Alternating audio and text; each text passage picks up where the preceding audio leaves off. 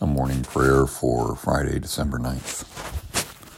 Holy One, awaken us. The snow is falling and we snuggle into the blankets, comfortable in the beds we have made for ourselves.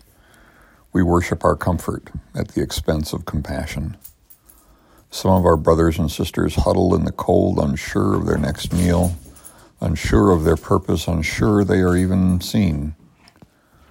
Awaken us to the lowly that need lifting, and protect them from our harsh judgments. Awaken us to our privilege, and cast us down from our thrones. Your love asks for our hearts and lives.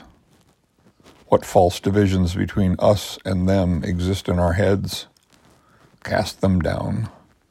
What yardsticks do we use to measure others' worth? Break them and cast them away. What harsh words come from our mouths that judge others? Rebuke us. Awaken us. Wrap us in the soft robes of your love and walk with us out into the wind and the storms to rescue our brothers and sisters, and in so doing, rescue them and ourselves. Amen.